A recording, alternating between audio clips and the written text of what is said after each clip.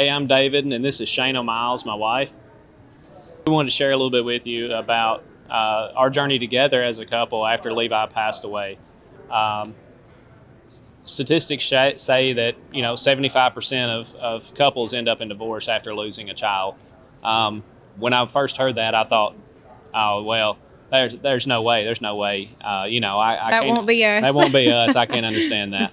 And that is not us. However, I can see where the statistic comes from. One of the things that I learned the most in this process is how differently men and women grieve. And even though you're in the same house, you may have the closest relationship beforehand, but when it comes to grieving the loss of a child, it is two totally different, polar opposite ways in which we grieve. So I started to understand that a little bit more after we lost Levi.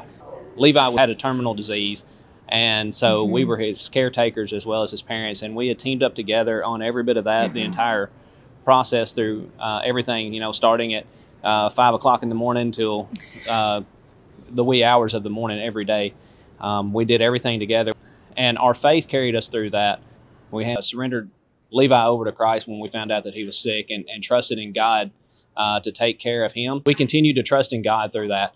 When we started putting ourselves in the way and trying to control things ourselves, that's when we had some of our arguments and the biggest problems. But when we truly let go and trusted in God to provide everything and that he was going to take care of us, that was when things went a little bit smoother. Levi was the glue that held us together. And like David said, we did everything together. So when Levi went to live in heaven, we had nothing. It was like we had nothing left. And we struggled to find new things to do together, and not necessarily just going back to the old and being that old person that we used to be together. That those individuals had to die too.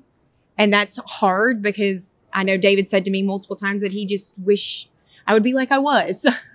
And I never will. So I think when that was finally sunk in, that we were different people, but that was okay, then we were able to flourish together and be able to help each other find what we needed. We are really big into the 5 love languages. So we had to reevaluate that, what that looked like, how we wanted to give love and how we received love, and really had to reanalyze that and find new things to do together. We had to move forward as a stronger family and carry Levi with us. We had to do that day at a time and one step at a time. Yep.